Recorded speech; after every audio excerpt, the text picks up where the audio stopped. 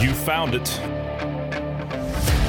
The no-nonsense, no-script podcast you've been waiting for. Real people on real issues. Welcome to Dynamic Independence, the home of logic, reason, and common sense. Let's do this.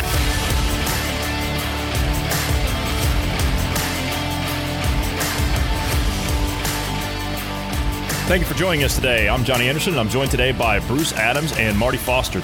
Good evening, gentlemen. It's good to have all of you here. Marty, it's fantastic to have you back. I know it's been a while. We did Room 101 the last time you were on, and to be honest with you, we're going to go do another one of those things because I really enjoyed that. Although I think I will be the judge next time because I had a great time with that one. Yeah, I'm happy for you to be the judge next time because that way I'll get a chance to vent some of my spleen about the things that I don't like. So yeah, that would be fantastic. How are you guys? Good to see you, Bruce. Good to see you, Ned. Oh, sorry, Johnny. I've accidentally introduced Ned. I'll let you do that now. That's okay. We have a very special guest joining us tonight. New guy to the podcast. We're happy to have you. Ned from the UK, welcome. How are you this evening, sir? Not too bad. Of course I'm here because, like many people, I'm just tired of being neutral. So, have something to say. Okay. All right. Yeah. That seems to be a common sentiment these days of a lot of people. So why don't you give us a brief backstory, whatever you're comfortable with, give us a brief backstory about yourself, your interest in politics, and things that concern you right now with all of this craziness. We're going to get into a lot of things tonight. We're going to get into some of the actions that are being taken by the police. We're going to strictly stick to the UK tonight, but we might drift through the course of the organic conversation. We might be drifting over into the U.S. side of things. But a lot of people in the U.S. at the moment are kind of everything in the news over there, everything in the mainstream media is being thrown at them from the U.S. point of view. No one's really paying attention about what's going on in other parts of the world. So we want to try and we bring you guys on from the UK because we want you guys to give perspective of what's happening in your country right now, because the policies are pretty similar. And the procedures and the actions that are being taken by not just the government, but also law enforcement that are carrying out the requests of the governments themselves are pretty similar. So let's go ahead and start with you. So give us a little backstory, whatever you're comfortable with about yourself, and then your interest in politics and what your take is on things right now. Well, I'm just sort of an everyday bloke, but at the end of the day, I mean, most people are putting up with everything. It's just becoming one thing after another. I mean, but there's so many different changing events out there. It's just piling up, and it seems to be spiraling out of control. And like politics, you want to know what politics do I swing to? If I listen to politics, especially in this country, it's what's not said.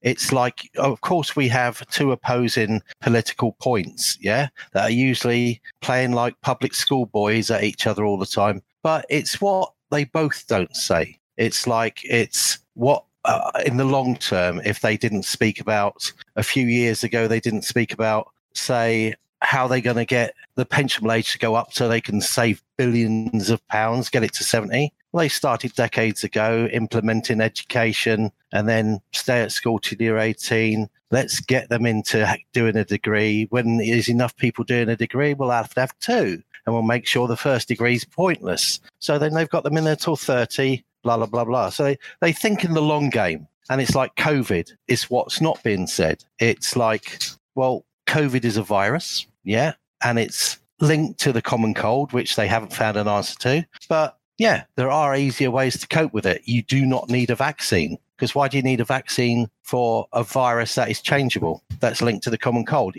What is it? Because then next year they're going to use the vaccine again, but tell them it's slightly different to implement something. Then the next year, so they're going to get them into a new norm. Why the vaccine? No point. I mean, you've got doctors all over the world. You've got Russian doctors. You've got American doctors. You've got Chinese doctors that have been in these events in China. They used masses of vitamin C. It's not a sexy drug, so the farmer doesn't like it. But your normal daily dose as a bloke will be 90 milligrams. But they will put in 10 to 20 grams of this stuff into people on a daily basis and curing it. And this was in Beijing. But it's out there. Why isn't it published out there in the normal papers? What isn't it an interesting fact? I mean, it's an anti-inflammatory. It helps viruses hit your lungs. It is and then you've got your natural stuff. You could go into the medical side of things. You could go deeper. Your body has natural antioxidants, which it produces to fight off those lovely radicals that you produce every time you do anything, whether you walk, whether you're expending energy, those free radicals, which are the nasty things. You've got some of the best antioxidants. It's called GSH. Your body produces it. Masses of rates until you're about 30. Then it slows down a bit. Then a lot of things start to peak off then as you get older. Just to play devil's advocate for a second, Ned. Go for it. So all of those things you're saying the body produces, which I don't doubt for a minute. In fact, we have talked at length about our natural protections and our immune system. But when COVID first kicked off and the vulnerable were told to shield, it was all those people with these pre-existing conditions whose bodies perhaps don't produce. There is an answer, though. The simple answer is, why would the world shut down? What is the massive thing out there that affects? If you took vitamin C, just vitamin C, it gets broken down. Your antioxidants, your natural antioxidants get broken down by pollutants, external pollutants, your own pollutants, and obviously there's age. So where you get a heavy concentration of this, so everybody, they shut the world down and went, whoa, why? This all comes down to a money base, doesn't it? Because if you think about it, if your hospitals got overloaded, the expense, but the thing is, the expense of that would just be too much for them. So it's easy to say, when you've got a system like in England where they go, oh yeah, everybody can go home and we'll pay you 80% of your wage. Well, that just shows you that money means absolutely nothing to governments and to these world organizations that are putting this situation upon us. Yeah, there's an ulterior motive, isn't there? Look at the efforts they had to put together the Nightingale hospitals, 4,000 bed hospitals. 2 were created within the country, 1 in Birmingham, 1 in London, and they treated exactly 6 or 7, I say exactly, 4 patients. Thank you, Johnny. So that's all they treated in that first outbreak. And now we're being told the same thing, cover your face, wash your hands, give space, save the NHS. I'm all for saving the NHS. It's to keep you safe. It's for your own good. How many times have you heard that? You mentioned a few things there. You mentioned a few things there about vitamin C and therapeutics, and that's one of the things that I've noticed since the onset of this thing, since the start of this, from the U.S. officials to the UK officials to health officials, right? I'm doing the air quotes here, to all these officials that are out there in the public eye that we see. And same thing in the EU, all these EU countries. No one is talking about boosting your own immune system naturally through vitamins and mineral supplements. No one's talking about that. No one's talking about eating healthy. No one's talking about exercising. Hell, they're closing gyms down. So this is the antithesis of what you need to be focusing on if you want to stay healthy. It's almost like they want people to become sick, but we do know that there is an ulterior motive, and I was kind of holding this thing up, and it's something that we've been keying on for quite some time. The World Economic Forum is after something called the Great Reset, and that's what it comes down to. That's what everything is hinging upon with all this. That's where that goes. But we can get down into that. That's a big, long rabbit hole and a nasty spider web of all kinds of stuff. There's all kinds of stuff tied up into that, and it's a nasty mess. But to the average person out there that doesn't understand anything about that, it's easy enough of a sell for governments and bureaucrats and the like to do this. But specifically what you mentioned there about vitamin C, here, when this initially started, German doctors were experimenting with something like what you were talking about. They were experimenting with mega doses of vitamin C, 24,000 milligrams to be exact, and it was on an IV drip over a period of 14 hours. And they were having great success with it in the very beginning. But after about 24 hours of the media talking about that, it was shut up and you never heard anything else about it. It just went away. And all of a sudden, vitamin C, it took me forever. I was able to grab some, like the pure ascorbic acid in powder form. I mean, I buy a specific kind. I'm not going to mention the brand, but I buy a specific kind. And it doesn't come from China. It's very difficult to find some that doesn't come from China. But they took over pretty much. They wanted to become the sole source of pure ascorbic acid. Ever since that time, it took me just until recently, I was able to order some more. But you mentioned there about a daily dose. Me personally, I take 1,000 milligrams of ascorbic acid every day. I take 1,000 milligrams in powder form, and I take it in a glass of juice that I squeeze myself. So that's what I take. But that's me. That's my personal choice. No, that's understandable, because basically at the end of the day, your body will safely flush out vitamin C it doesn't use. And you have all these external things like pollutants, and that will knock it down anyway. So it'll knock a percentage of your 1,000 milligrams down without you even knowing it. But your body will absorb about 90 milligrams. In Beijing, the actual Chinese had a group of people in intensive care, and they hit them, you say 2.4 grams, yeah? They were hitting them with 10 to 20 grams. And I'll tell you what, every one of them came out of intensive care and survived. And that was over a period of 10 days. And they did it, tried it, worked it. And once again, who's holding it all back? The information. It should be free. It should be out there. You see, you've got me in a bit of a quandary there. First thing that I want to mention is, why do we say 1,000 milligrams? Why not just a gram? A gram. Because it sounds medical when we say milligrams. Makes me sound more sophisticated, Marty. Makes me sound more sophisticated. It would take more than a few choice words to make any American sound sophisticated. I'm terribly sorry. Touche. But anyway, the news about this study, or rather this trial within China, the news about it comes from China. So I've got a quandary. I want to believe that a high dosage of vitamin C or ascorbic acid will, really help the problem. But the news came from China, so I can't trust it. Sorry. But I need a little bit more convincing, although, the science is there. The actual paper wasn't written by the Chinese, and it followed up from a virologist paper, which actually came out from one of the universities in America. And the Americans are trialing VC drips alongside other pharma stuff, not as big doses, but they are doing it. But then actually at the end of the day, they probably don't care, because in a paying medical society, they'll make you pay for anything. It doesn't really matter. It's when people have got to understand. It's like in this country now, one of the latest things, you see, the major thing was the environment, the external pollution. I mean, they're now starting to say on our motorways, reduce your speed down to 60 mile an hour. And they're trying that out on some motorways to stop your exhausts, to slow them down. But why do they do that? Why are they doing it? Why they're doing it is just to make everyone's life a bit more difficult. It's just another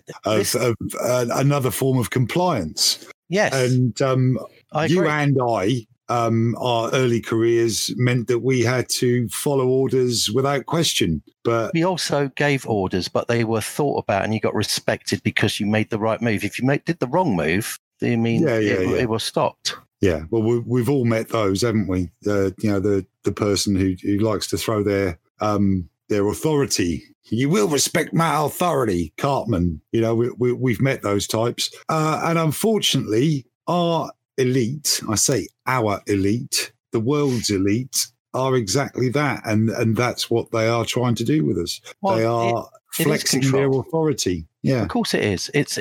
I mean, they spent decades creating. I mean, it's not a very nice thing to say, but at the end of the day, if you go back to a fundamental idea of the farm, and the milk is the tax, how happy would they be if the majority of the farmer is in control? He has all his cows, his fundamental ordinaries going out there, eating the grass, coming in and taking the milk. Happy as a jaybird. They will try and do that. They formed, I mean, the zero acid culture is here in this country. It's just about set. They've now got, because the blow was make you pay for your education at university at a high scale. So now you've got not only the youngsters can't afford to step out of their door, get a job which will pay for a roof over their head. It then needed two of them. And then they've got to have near enough a mortgage to pay for their education. So eventually they step out. Everything will be rented. Everything they will not own, but somebody at some level will own everything, and it'll be well above them. Yeah. If you are lucky to have something handed over, I mean, you look at your adverts on TV. I mean, you've got the main ones, it steps up, and now what are they trying to do? They got the adverts of people saying to the people, do you know you could redecorate your house at an old age, or you could use your equity, i.e. get rid of your house so you can't pass it on, and give you on the nicety that you can hand some money over or whatever, but your house is gone. And that is the biggest thing that is needed to make the next generations of families feel more secure. The elite owning 90% of the landmass is not enough for them. They want 99% or even more. And you're right. They want the lot. Johnny's mentioned this before. You said earlier on, Ned, about the pollutants and the stage, or the visible stage one of this process has been the environmental protests and those kind of things. But that wasn't working. That didn't grab people's attention, didn't cause enough fear. Extinction Rebellion. Extinction Rebellion. But what is missing from the picture? The eco people aren't really shouting very loud. And why is that? Well, because no one's funding them to. No one's bussing them into protests anymore. They're bussing Antifa and BLM into protests now. Soros has stopped his transport scheme for Extinction Rebellion, and he's opened it up for the other groups. So once again, it's what's not being said is got to be picked up on. Yeah. Who's put their foot on that? You see, so it's all the silences. It's all the silences. It's what you got to read between the lines, not what they're shouting about, because that's what they verbally want you to hear. That goes for most political systems. What I want is all politicians to be fitted with some kind of LED display across the forehead that tells us. Tattoo them.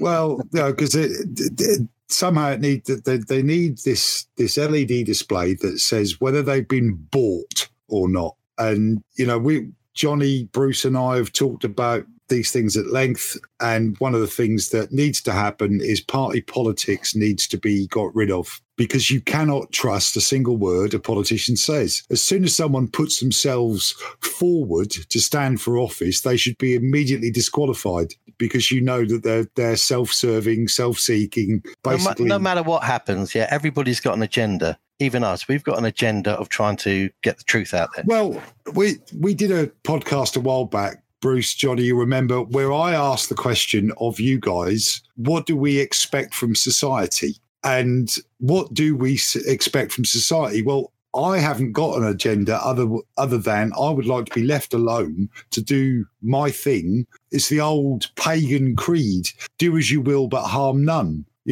We moved into Christianity, and that turned into 10 separate commandments. But do as you will and harm none covers that entire panoply, doesn't it? It covers it all. And that's all I want to do. I expect society to leave me alone, to do my own thing, as long as I'm doing no harm to anyone else. Right. Now, I want to kind of shift up here a little bit. I want to get into some other things. As you both mentioned, reading between the lines, and it does seem that way, especially if you look at the Rupert Murdoch side of things. If you look at his media outlets and the empire that he's built, Sun Papers, Sky News, Fox News in the U.S., right? Even the former Speaker of the House, Newt Gingrich, I'm sure you guys probably aren't familiar with who that is, but our American audience will know who that is. He was on Fox News just the other day. He mentioned something about Antifa and BLM being George Soros-funded groups, and all of this is done with George Soros money, and no one's pointing it out. And immediately, as soon as he said that, the show host and the other guest said,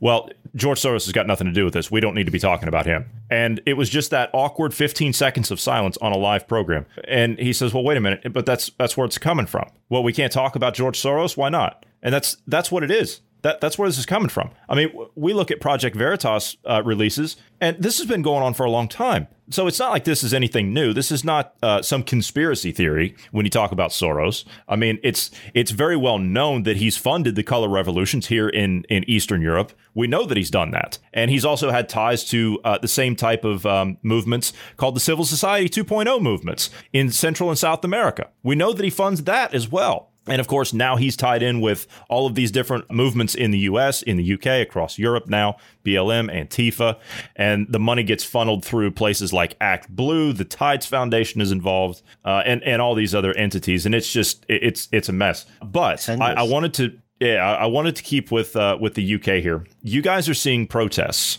and I mean real protests. I'm not talking about rioting in the streets that are being called mostly peaceful protests. I'm talking about people that are protesting the lockdowns, the coronavirus mandates, or whatever you want to call it, the government-imposed mandates. Now, this happened a while back. Trafalgar Square, there was a protest down there at Trafalgar Square. About 10,000. The Sun Papers they were calling it 10,000 coronavirus conspiracy theorists. That's the one where David Icke showed up and gave a speech down there. And of course, the American press and some of the press here on mainland Europe, they were saying, "Oh, it was just hundreds. It was nothing to see here." Bruce, you and I even talked about it. Only hundreds showed up in Trafalgar Square. We knew it was thousands. We could see the people. How many were there? So let's talk about the fact that you've got people that are out there protesting now, and they're going to continue because, as you know, Boris is coming back and talking about the 6, which, Marty, you wanted to talk about the 6 tonight, which we'll get to that. But I want to cover the protest first. Also, they're talking about a £10,000 fine for anyone that breaks a lockdown quarantine. They've done that at least twice already. They're just picking out the odd individual, the odd nobody, and just to headline it and stuff and do whatever. This follows on from what you guys were talking about yesterday. Yes, there were big protests. Unfortunately, the people at those protests weren't the kind of people that any government will take notice of. And this isn't meant to be anti-youth or anti, a class thing. It's people of my age that have lived a little, and we've got jobs. We're the ones that should be out doing the protests, but it's largely the younger generation, which, of course, as Ned mentioned earlier on, are up to their eyeballs in student loans. The government has already got their grip into them. We're the ones who own our own homes. We're waiting for our pension. And that's the problem, because we're in that pension trap. If we go out and protest and do the things that we should and show, our willingness to not comply, we're the ones that are going to lose our future. I've said it before, we are still investing in this current society. And for us to actually do anything meaningful, we have to be prepared to give that up. And lose it. Yeah. And going way back, probably almost to our about our third podcast with me, we talked about what it means to be a patriot. And I boiled it down to someone who's willing to take the hit for the greater good of the country. And obviously I've said greater good, so I have to say it twice, just same as in the movie Hot Fuzz, the greater good. So this is where we are. We have got the people doing the protest or doing the protesting won't be taken seriously until people like me are prepared to go out in the street and say no. Then it's but Marty, that's the epitome of everything at the moment. Like you say, you got the strangled hold on everything. That's what they want. They want people to worry and not step out there, even the younger ones. But because they have nothing to lose, yeah. But the industry. You know the industry I work in. If I get my name put onto a list, I don't work in that industry anymore. And my retirement, my dotage is gone. I might as well throw myself off London Bridge. I'll convert my garage.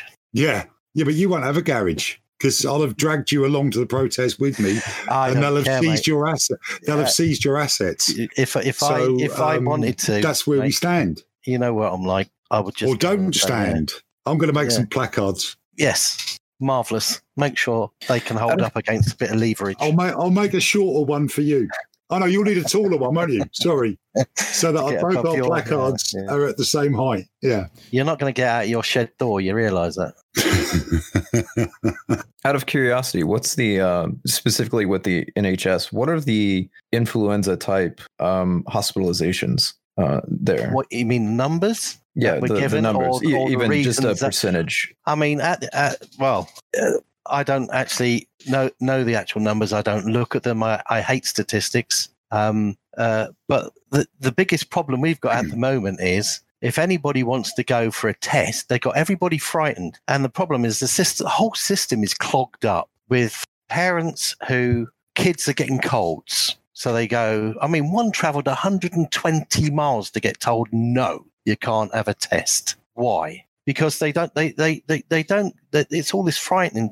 And they've got everybody in a tiz because they don't understand that the common cold, although it's linked, is different. There are certain things that you've got to have. Your body temperature, if it rises by 1 or 2 degrees, there's a reason for it. It's fighting something. Just because you've got a bit of phlegm or a cough or you've got symptoms of a cold, there is no reason. But they're all running scared because fundamentally there's enough information, decent information being held back that would reduce that. Deliberately held back. It's causing it all. It's just causing this stress running through it all.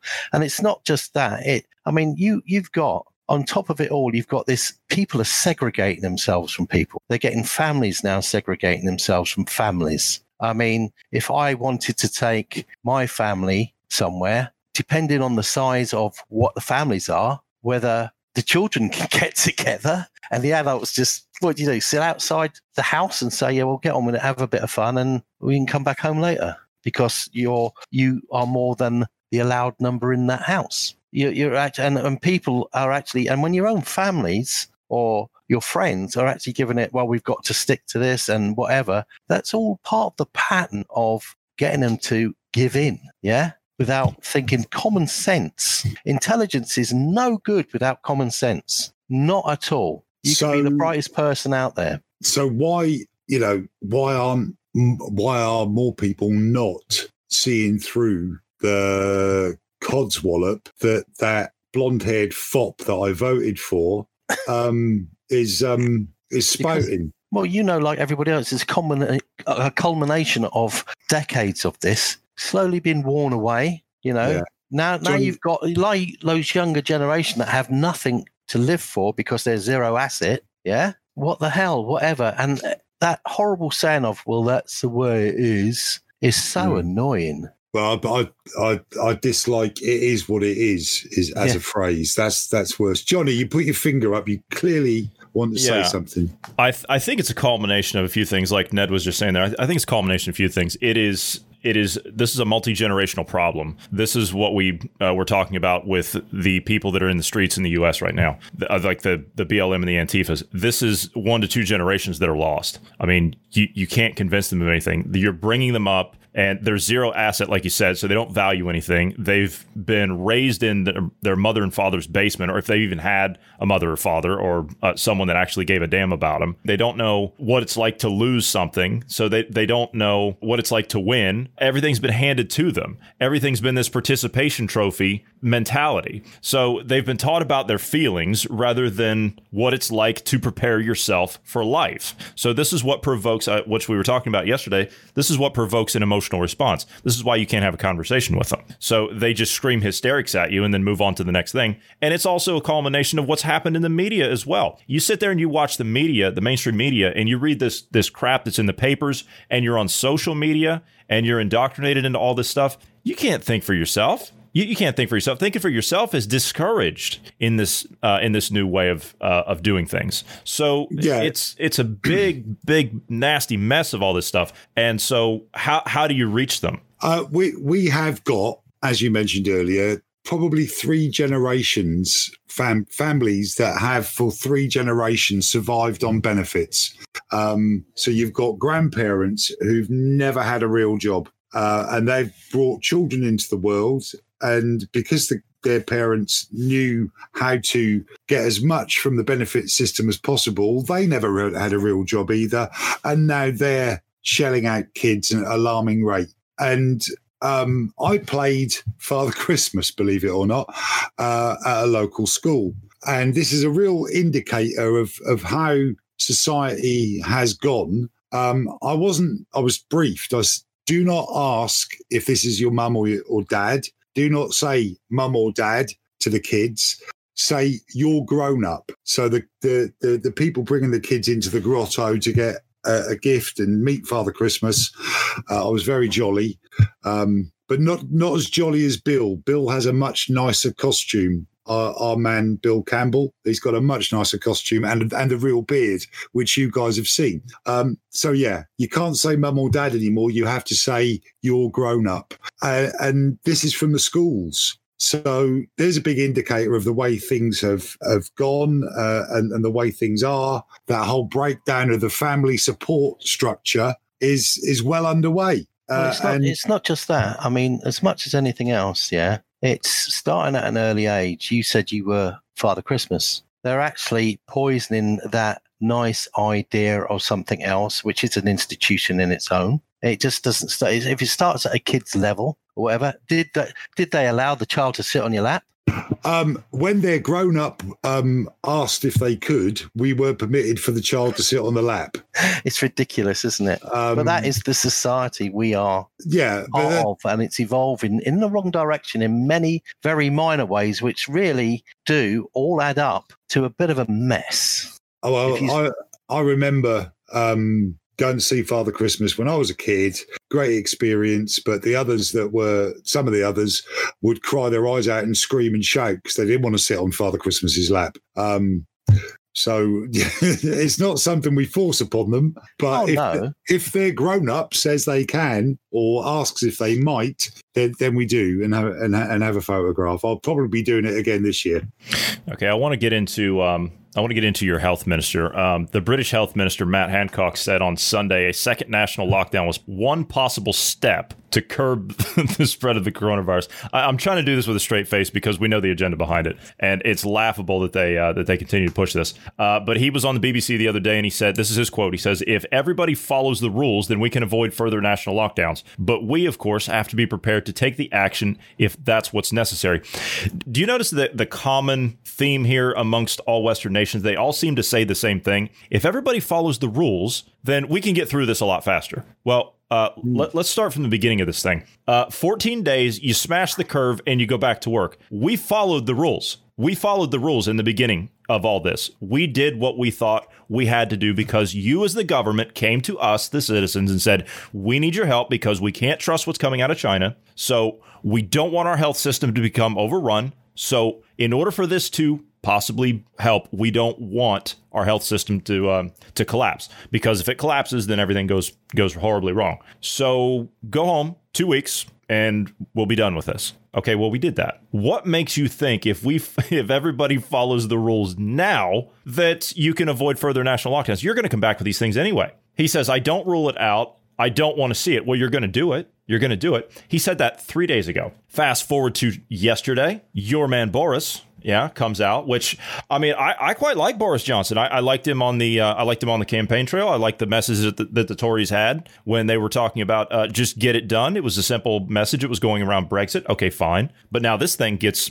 thrown into the mix. And he says in his speech, he was talking to Parliament. He says that he's warning of Britain facing 6 months of stricter lockdowns, which would wreck Christmas. You're talking about Father Christmas there. That's going to pretty much, the holiday season's pretty much canceled if that's the case. But in a live address in the House of Commons, he told all the MPs that hospital admissions have more than doubled in the last fortnight, and Britain has reached a perilous turning point, like in France and in Spain, that forced him to act. Now, wait a minute. I had said yesterday, or maybe it was the day before, I don't know, these things run together. If the hospitals were being overrun, if that was happening, you can bet every last bit of money you have in the bank that they would have every news camera down there in front of the place showing the world what was happening. If you had the hospitals filling up with people, they would hype that fear as much as humanly possible. But it's not happening. It's not happening. It's just not there. Now, I've said from the start of this thing, as well as everyone else here, we've said from the start of this thing, this is a real virus and you should take it seriously, and you should take whatever precautions you feel are necessary to protect yourself, protect your family, your community, and whatever else.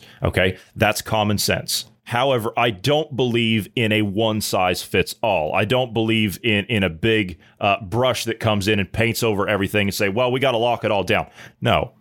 You don't quarantine healthy people. You don't do that. You quarantine sick people. But again, like you said, Ned, with the testing, everything's backed up in the system. So it's meant to be jammed up. That way it causes all this confusion and all this hysteria that you can build off of. So it's not meant to be organized. And what makes you think that we would be able to trust any government to be organized in the first place? They don't have a very good track record of running things, shall we say. This is why we don't trust them largely in the US, because these idiots could screw up a cup of coffee. But again, Boris has come out and he's talking about significantly greater restrictions. And this is where we can get into the 6 points. All right, Marty, you wanted to talk about all I got from you in a text this morning was, I want to talk about the 6. Okay, which we have the 6 here. Let's start with, let me see. Number 1, work from home if you can. Number 2, pubs and restaurants close from 10 p.m. I believe that starts in 48 hours. 3, face mask compulsory in all retail. 4, fine for not wearing masks doubled to 200 pounds. 5, weddings maximum of 15 people. And 6,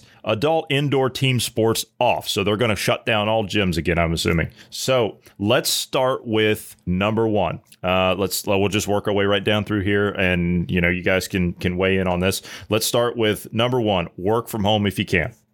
Well, most people who work actually can't work from home because that utter cockwomble Tony Blair decided to turn us into a nation of service providers rather than manufacturers. And those services should be, capable of working from home. But if you're providing that service direct to people, you need to go and meet those people. So, yeah, I can work from home. I'm lucky, but so many other people simply couldn't. Ned, in his job, he couldn't work from home. He'd have to be there. You cannot do everything from home. So it's basically, again, those types of people of my age, my level of education that can work from home, who'd be the ones that would be taken seriously if we were protesting and enacting civil disobedience.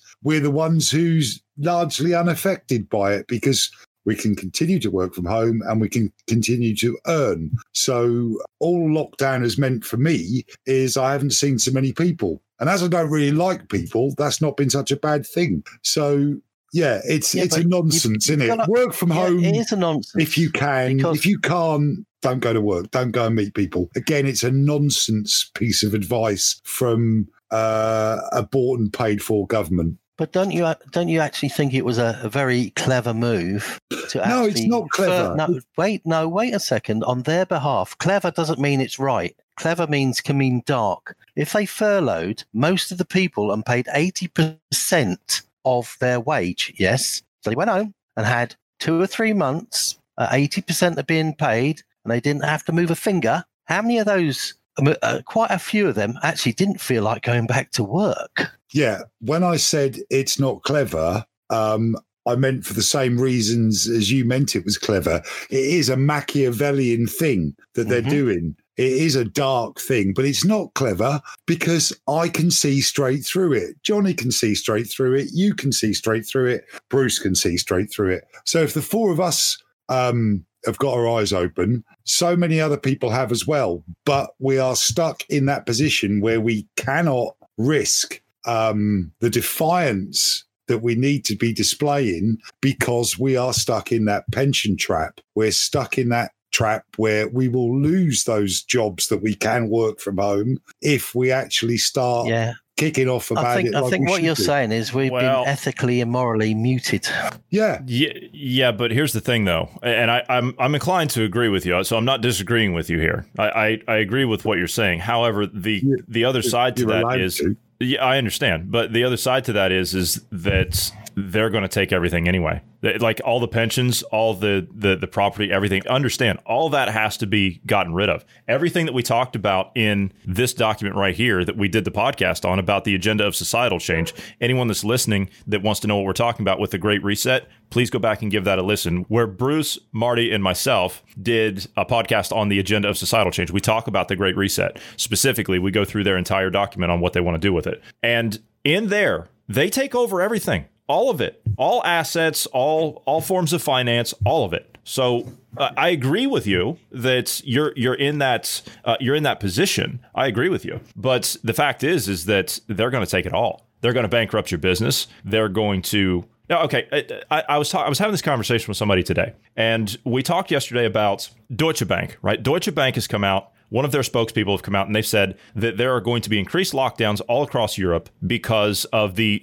unprecedented surge in COVID cases. Okay. Now, why is a bank head of an insolvent institution coming out and saying that? Why?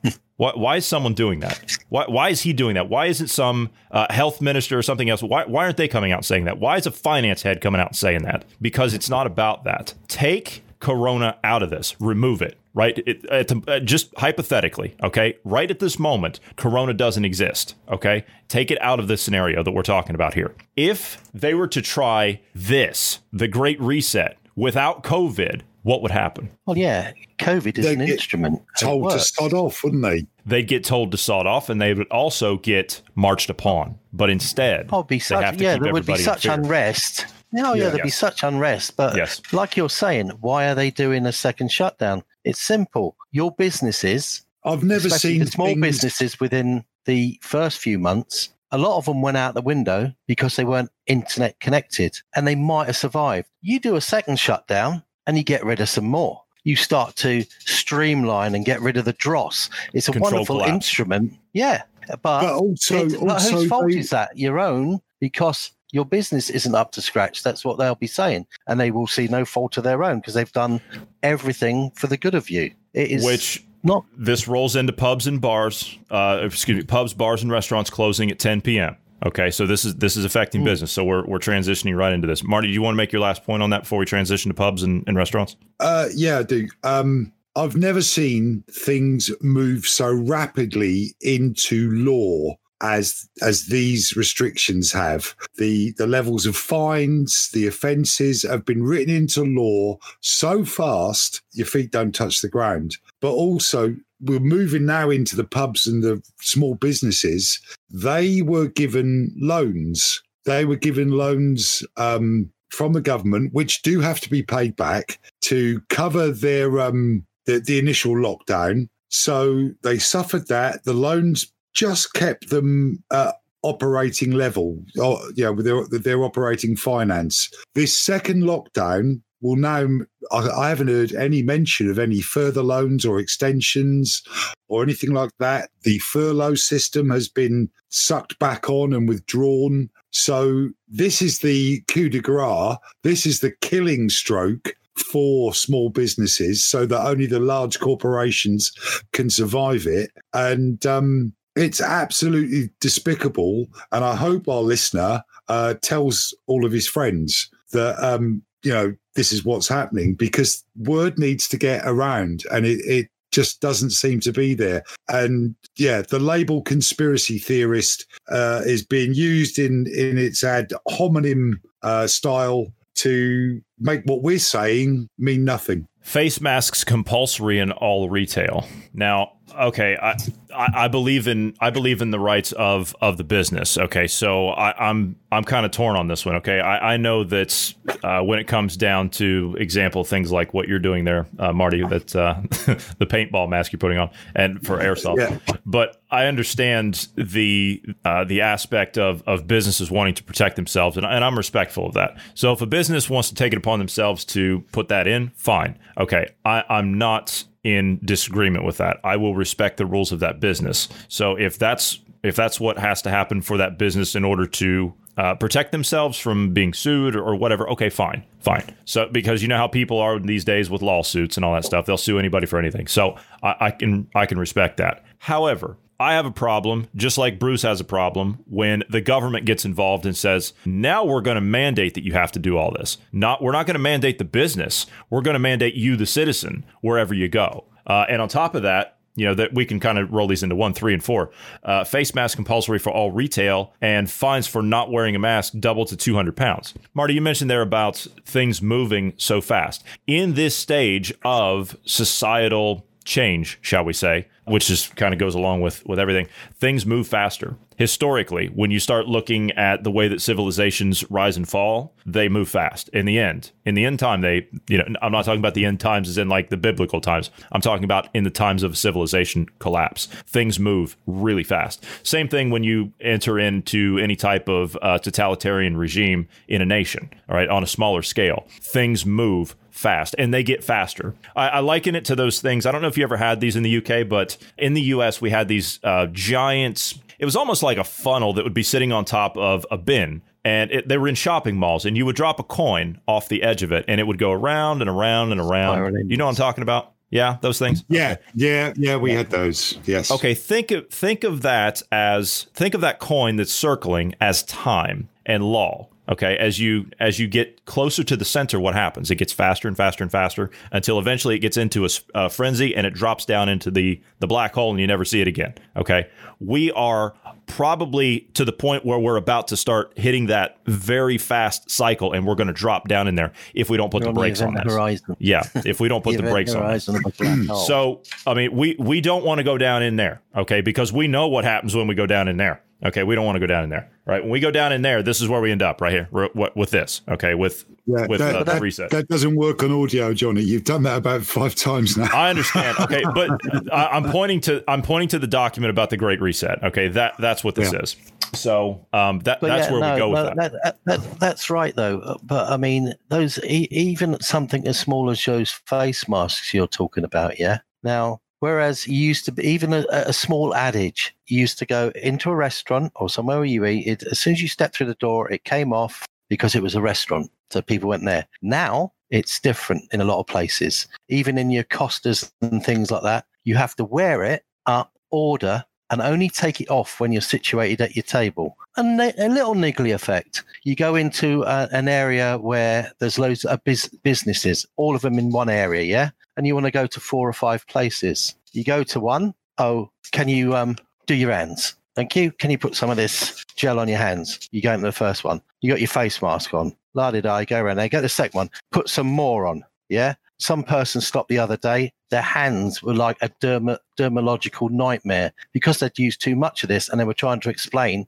to the person, I can't, it's hurting, whatever. Can you please do that? And then you step up and say, well, you've got to use a bit of common sense here, leave the person alone. That lasts for a period of time, it's fine. They put a face mask on, they go around there. They've only got to the second place, and they don't feel like shopping anymore. So the 3 other businesses they were going to go to and spend money suffers. So it all adds up. That's one person. Now, if that's happening to the thousands of people that can't be bothered to go shop in these places, it still affects the businesses, and a lot of them will suffer indirectly. There's loads of these little things that pile up and are instrumental in the little downfalls of these different places, because it's all based on the loss of money. Those that can afford it engineer it, and those that can sit back and watch people fall.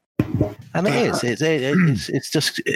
go on. No, I was going to just say that figure for the furlough pay of 80% of your salary, that 80% is a very significant figure, because that's how much Agenda 2030 wants to reduce the human race by. 80%.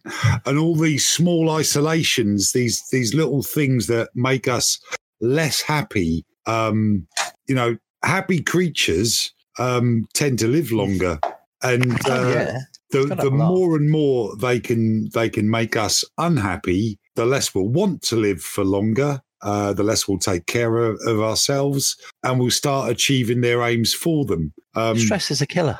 Yeah, it is. Simple, and we've said it many times, have we not, men, that our ability to offload our stress in a podcast is one of the things that's kept us going and not turned completely crazy, and managed to keep a sense of humor about it. Well, I've got a sense of humor. I still want to do that. Yeah, I still want to create that segment called Marty's Leather Couch. Yeah, sit down, take your shoes off, and don't forget to pay the girl on the way out. Marty's Leather Couch. What's the couch called that the psychologists have? It's called a couch, Ned. No, the singular one where that a chaise long. A chaise long. That's it. Marty's chaise long. I think it should be called. Marty's chaise long. Fanar.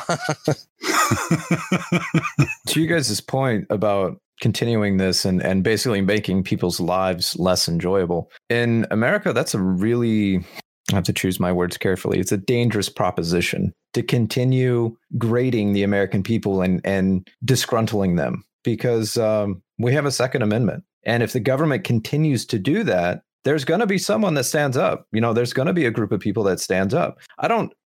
Here in the US, it's actually difficult to buy a gun right now and ammunition. And it's not because they stopped making them. And it's because everybody's buying them. Everybody feels the tension. And people you talk to that are going to the gun stores, they're all saying it. We know what's coming. We can feel it. And they're all buying guns and ammo. So, it's a risky game. Yeah, it's longer than that. I remember when I was at my last trip to the States, I remember people, and these are people I've known for decades, right? And they even told me when I was there at that time, this is, long before any of this crazy stuff started popping off. Even back then, they were saying, I had somebody telling me I'm buying all this stuff. We were going through I was helping them take inventory, and we're going through, and I was like, what's all this? And they said, I'm buying. I don't even know why I'm buying, but I can feel there's something that's not right. And, like I said, I've known these people for decades, and they don't talk like that. That's never been stuff that we've talked about. Look, Americans, Bruce, you can attest to this. Americans, we don't like conflict. We don't. We just want to be left alone. But I'll tell you something. As an American, I don't care where I'm at. I don't care where I'm at. You come for us and you put your boot on our face, we're going to snap back and we're going to bite your face off. That's how it is. That's how it is. That's not some tough guy talk either.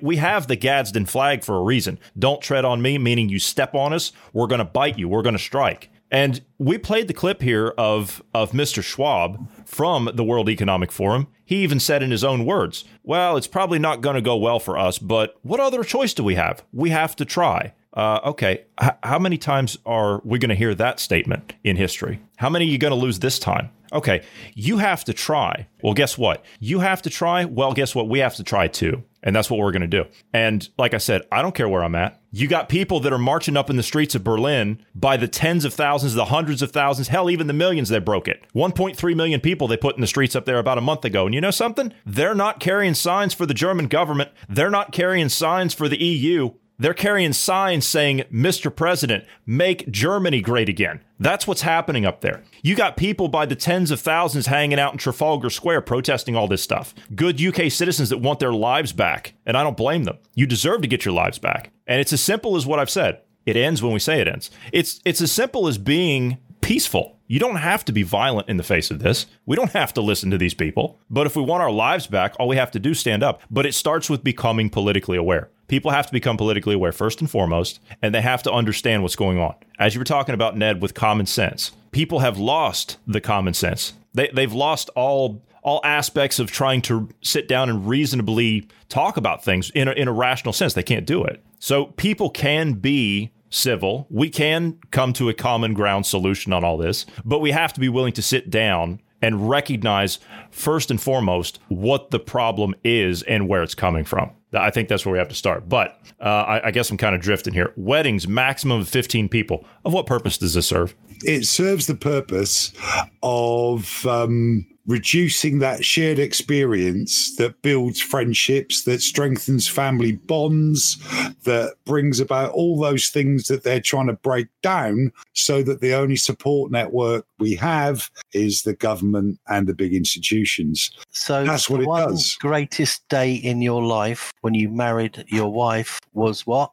Not exactly what I thought it would be. Again, and that it deflates the whole thing. Deflates, makes it depresses. Yeah. So it's another psychological kick. Yeah. It just, they are not permitting us the common sense. We had another phrase in the Navy. It was CDF, but I can't tell you what that stands for.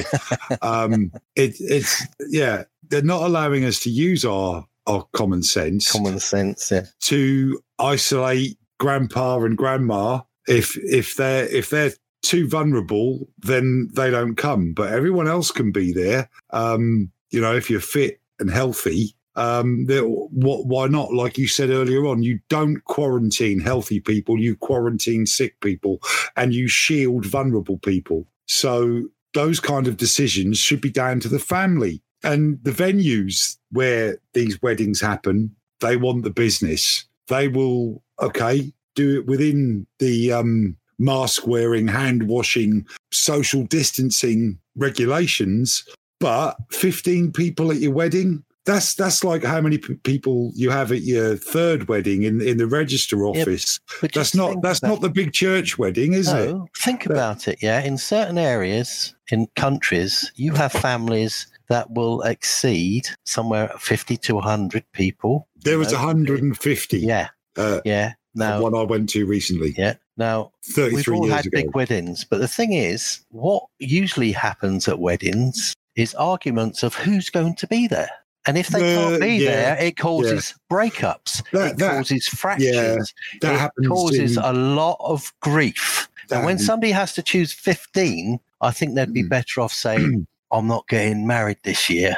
Well, look, in actual the fallout fact, will be incredible. In actual fact, there's 2 points here. One is the wedding thing. I think it's got out of hand, quite frankly. The size of the amount of money people spend on weddings, they'd be much better off spending it on the deposit for their house so that they can own their house rather than rent it. And Christmas, this year's Christmas is going to be absolutely interesting. No, it's going to be trite. I think if we cancelled Christmas, and do you know what? It's not even just a Christian thing, because I lived in the Middle East, as you know, and even the Muslims in Abu Dhabi and Dubai celebrate Christmas because it's such a good festival. But people spend a fortune on it. A lot of the debt that most people have, working class people who live paycheck to paycheck, most of the debt they have results from overspending at Christmas. They max out the credit cards. They spend the rest of the year paying that off. Once again, that's a modern thing, isn't it? It is a modern thing. It used to happen in my childhood, and you wouldn't call back that time, all that time ago, that modern. People used to spend too much. People have always spent too much, keeping up with the Joneses on things. So, I mean, at the end of the day, the problem is certain societies go to extreme. It's like our society is different to America. Yeah. In our society, we have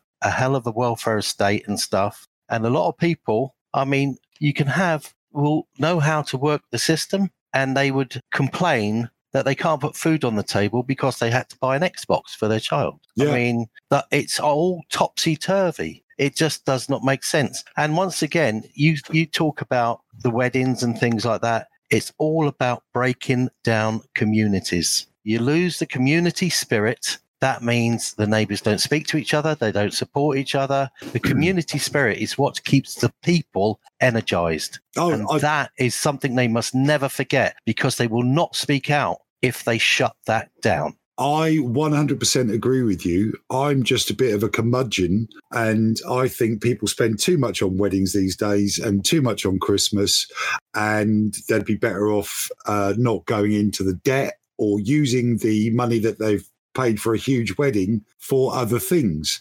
I agree, but I will also disagree. Their money, their problem. If they want to do it that way, fine. I will not put my stamp on somebody else's life that way. I mean, I don't mind. Like I said, I've got an opinion on everything, and you're welcome to it.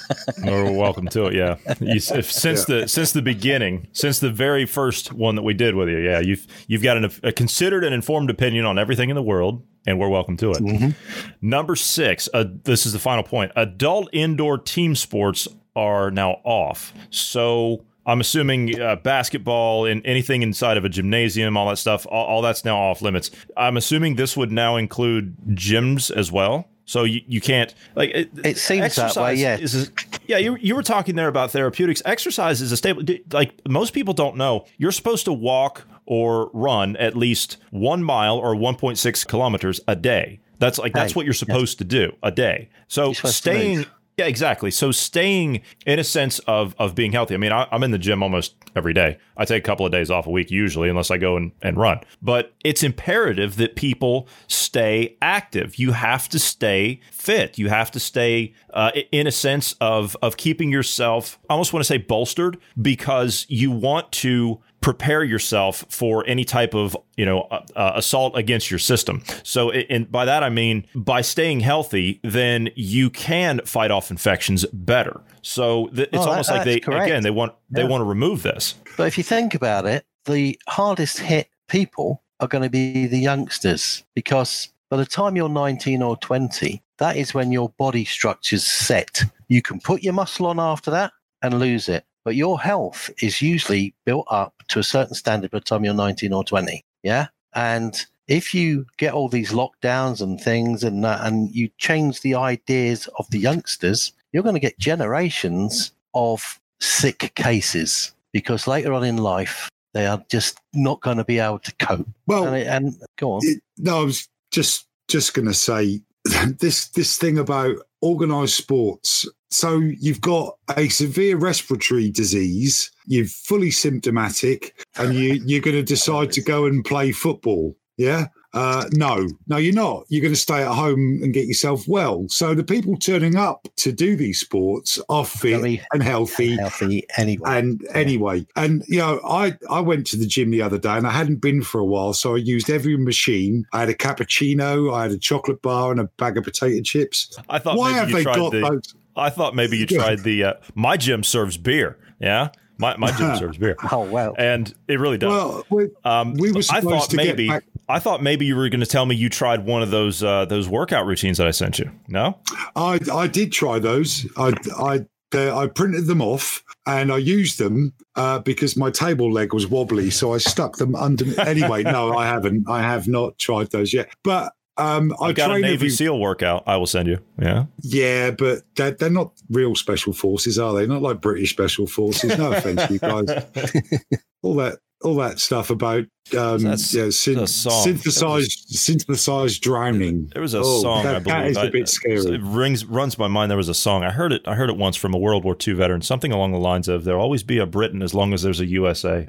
Something along. Yeah. Those lines. I can't quite remember. Anyway, continue. It was just something small. Nothing. No, there's one thing I do agree with you though. Why are they doing it? They've had all these gyms have actually made compartmentalized areas away from each other so people can train at distances on their floors and everything else, so they don't encroach on each other's area. Now they've gone and complied, and now they're being shut again. Yeah, but the thing is, inside a gym where you are breathing heavy, if you're doing cardio stuff, your exhaled miasma is probably quite expansive. It goes out. Doing sport on a sports field or in an open area, the risk of cross infection of you breathing in somebody else's exhalation is so much less. However, I would say in a gym it's probably increased. So whilst I don't think people who are in need of a ventilator are going to make their way to the gym, and they probably could still be used. But there is a greater risk of breathing in somebody else's exhaled air within the confined space of a gym as compared to a sports field. Are they meant to wear face masks while they play sports? No, they're not, because there's a huge risk of hypoxia if they do. How far does a sneeze go, Marty? I don't know. Ask Bruce. How far does a sneeze go? A sneeze? About 20 some feet. Yeah, because it comes out at 90 miles an hour. It goes a lot further than that. It can go really far. I inherited my sneeze from my late grandmother. It's incredibly loud. It can shatter glass. Okay, here's a breakdown of everything that Boris Johnson had mentioned in, I believe it was his address to the nation. I don't know if that's actually happened yet. Maybe you guys can confirm that. No, it happened. It happened yesterday. Happened yesterday. Okay, so here's basically what he said. Here's a rundown. 10 p.m. curfew for all pubs and hospitality venues will come in from Thursday, where doors will have to be closed. And they will have to offer table service only, except for takeaway deliveries, which can continue. Tougher enforcement powers for shutting down venues which don't force people to stay apart. The military could be called in by police to help enforce the new rules. I don't like that one, but I know you explained that once before. People should work from home if they can, or if their workplace isn't COVID safe, but the MPs will stay in Parliament. See, of course, they're important. curtain. They have to stay there. I would say furlough all non-essential government workers because I think they're all non-essential at this point anyway. It's just my opinion. Essential government workers if I believe in this country now, they are actually employing people actually paying them. Like you have traffic wardens that hang around to see a parked car and give them a ticket. They're actually employing people and paying them a good wage to actually look out for groups of people and dobbing them in. And they're actually paying people to do that in this country. I think that's no bad thing for one reason. Those groups of people in town centres, in bus stops, on council estates, that's community housing in American terms, they are gathering. They are a problem. What should have happened is the police should have shut them down and moved them on some time ago. Not because they're spreading COVID, it's because they're vandalising, using drugs, making a lot of noise, upsetting people and frightening old age pensioners. Okay, I get your point, but what about the ethical and the moral point of where this is coming from? If they start official jobs of people snitching on other people, that's far too big brother for me. No, I totally agree. And that is the line that doesn't get lost under personal grievance. In this country, we are policed by consent. I do not consent to being snitched on by somebody who couldn't get a real job. And, well, you're not going to find me hanging around in large groups on a street corner, are you? You're going to find young kids, teenagers, people with nothing to do because of social decline, because there's no youth centres. They couldn't go to a youth centre anyway because you're not allowed to meet in groups. So, yeah, they've got us coming and going, Ned. That's the trouble. Exactly. It's just a whole wind-up where they're eventually trying to rip apart the structure. But the thing is, the people have got to remember what community spirit is. So when they get those gaps, they come back. Unfortunately, Dame Vera Lynn died earlier this year. Otherwise, we'd have her singing "We'll Meet Again," and that would give us an idea of the Dunkirk spirit, the spirit of World War II that got us through, that community spirit. I was brought up by people who fought World War II, and we had community spirit, as were you. And we've still got it because we've carried it on. But some of these other families, like the ones I talked about that have had 3 generations of life on benefits, they haven't really got that. They've got me. What can I have next? You know, that's the way people have become. They're all very, very selfish. Indoctrinated. Well, no, they're not. Well, if they are indoctrinated, they're indoctrinated with a real bad set of values, as opposed to being indoctrinated with a good set of values, as we were. Indoctrination isn't always a bad thing if it gives you the right ideas, if it's in the right direction. Out of curiosity, how long does it take to break a habit? Depends on the habit. Don't ask me because I've got loads. Well, my point is, with the lockdowns and the shutdowns, and you have to stay home, that's breaking a bunch of people's habits. The habit of the routines that you've built, going to work, taking your kids to school, sports, all those you're breaking all those habits. All those habits. I mean, here in the U.S., a lot of the states have been shut down since March. I mean, those habits are broken, more or less. People are yearning for the normalcy. And see, that's the point. They have to break it to the point where everybody goes like almost to the point of insane. And then they have to have a justification. They have to have a justification to bring in the new system. And the new system will offer normalcy, but it's going to come with stipulations. We know what those stipulations are. Yeah. So they have to get people. Point. Yeah, they have to get people to demand it, though, is that's what it has to be. That's why you're seeing it. Look, we don't want the system, okay? It's as simple as that. We do not want this new system. We know where it goes. Those of us that understand and can see behind the curtain, as you put it, Marty, we know where it goes. I don't want any part of that. And I will do everything that I can as long as I am here to fight against that. I will.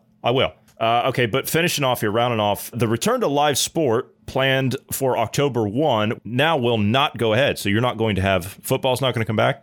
No, it's not. And the thing is, the real money in football had moved to the TV show, the TV rights anyway. the big franchises that run the football, Sky Sports, Barclays, B Sport, but yeah, all those streaming, the people who've got the TV rights are still making the money, and they're still able to play the ridiculously inflated wages of the players. As you know, I'm a rugby fan as opposed to football anyway, and I want to see rugby back on the TV, and I want to go to a rugby match. I do want to go and enjoy that, but we're not going to get the chance. You won't see me shedding a tear for football. Football could end tomorrow as far as I'm concerned, but rugby is much more important. Rugby is real life.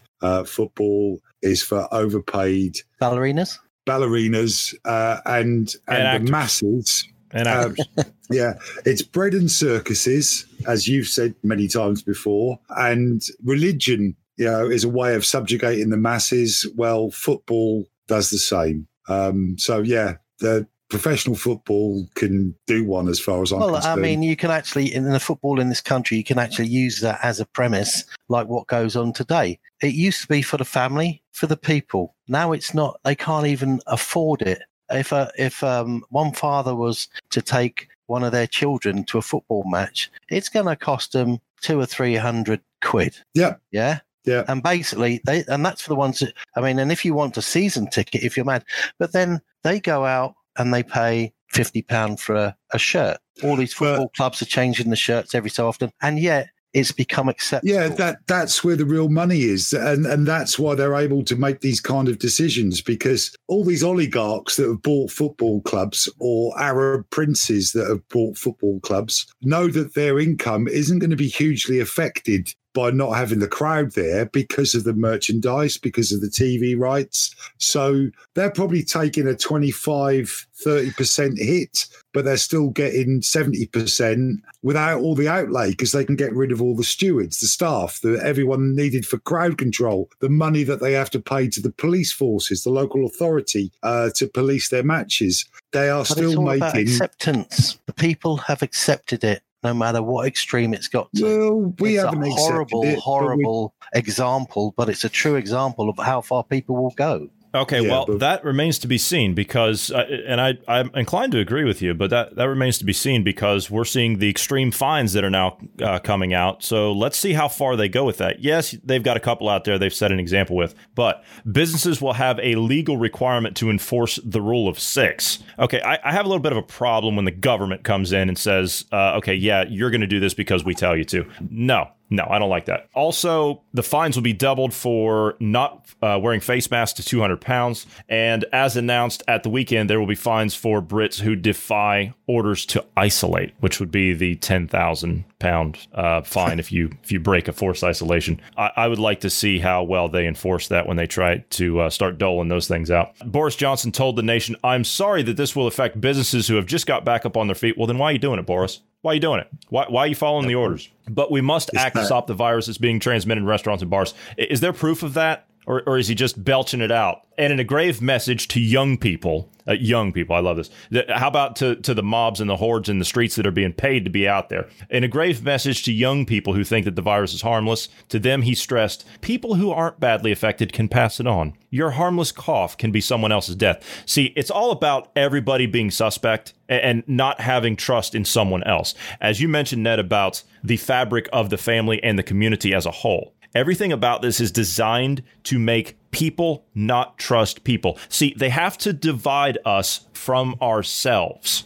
This doesn't work any other way. They have to divide us from ourselves. If we don't see each other's facial expressions, if we don't have a public identity, that's what it's all about. If we don't have the ability to interact with people in close proximity, if we don't have the ability to shake hands, gain that trust with somebody, or to attend each other's events or whatever as a community, well, then you don't have that unified front. If people can't be unified, then they can't fight back against anything, can they? So let's round off here on this. And we're way over, but since we got you in here, Marty, I know you don't come on that often. And since we got Ned here, let's round off on this. Let's round off on, because you had some opinions about this earlier today, and I wanted to get your thought on it just here on the end. Where is the Boris Johnson about getting the UK back in its form of independence? Now it seems like he's signed on to this whole Great Reset thing, because all these points that he's talking about, this is coming right out of 2030. All of it. This is coming right out of 2030. It's coming right out of the World Economic Forum. This is right out of the Great Reset. What has got Johnson signed on to this? Why do you think that is? Well, before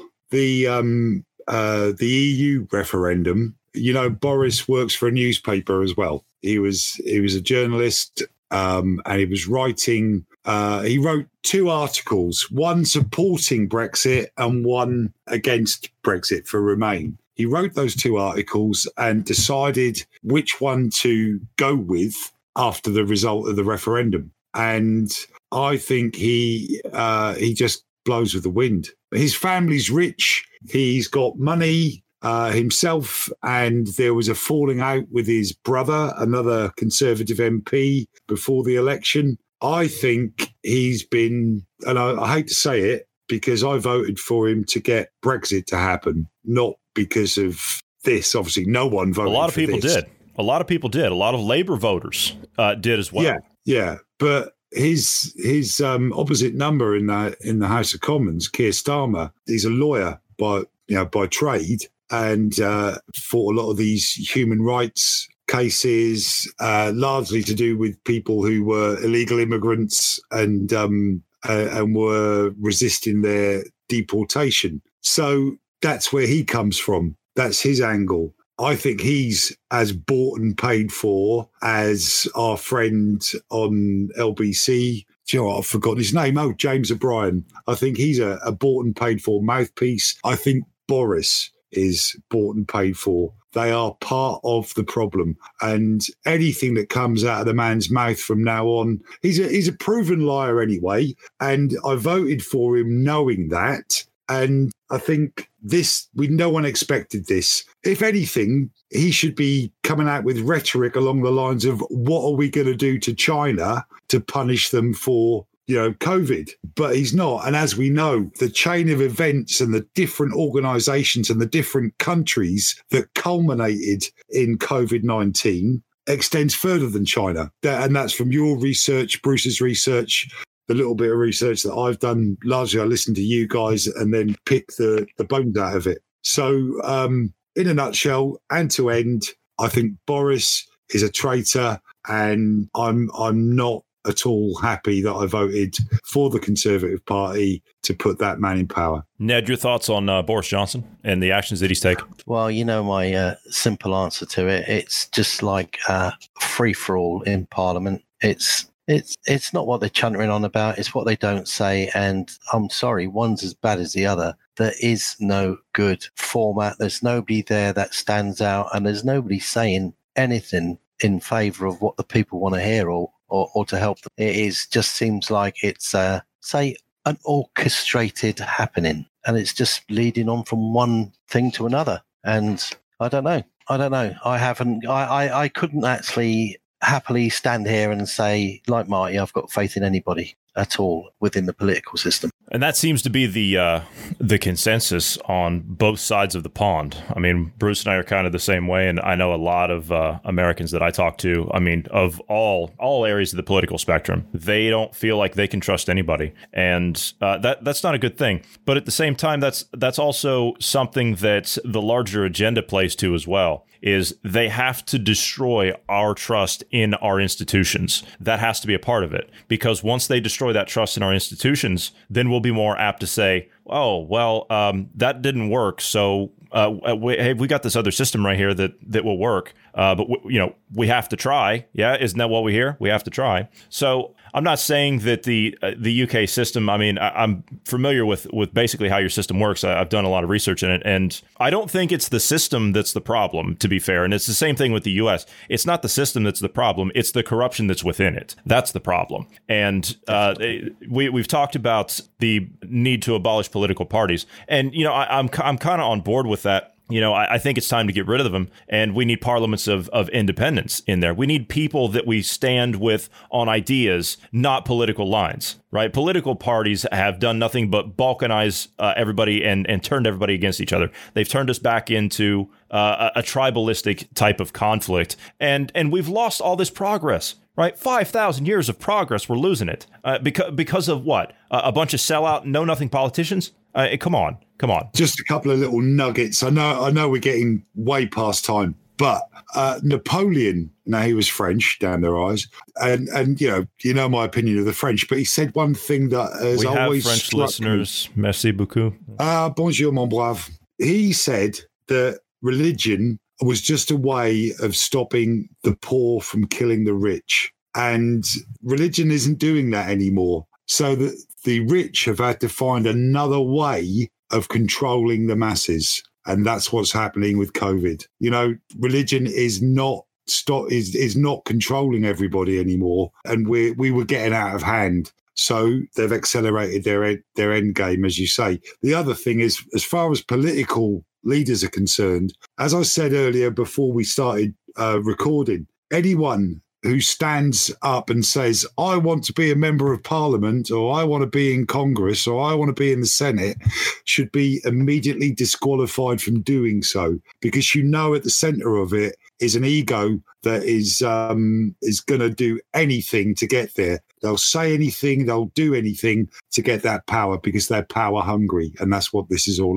about, power. Can I just put just a thought for people to think about at the end of this? Because basically everything is driven by money, and the money is just a tool. And like all tools, if it's misused, there's never a good end game in that, is there? I mean, with wealth comes responsibility. If you have, say, a wealthy person in the family, yeah, because at the end of the day, we're all in one family, whether it's the US, whether it's the UK, no matter what country it is, yeah, it's the responsibility of that person that's better off or wealthy within the family to look after the others. It's not to be misused. Otherwise, it's not going to go forward with any grace whatsoever. And we're going to come out with a mess. You know, it's always nice when we get a new guest on. We were always going to give you the final thought anyway. That's what I was about to do. So you just you went ahead and you took it upon yourself. So it's nice to sit down and meet you, Ned. I actually hadn't talked to you until you came in tonight. So I want to thank you for coming on.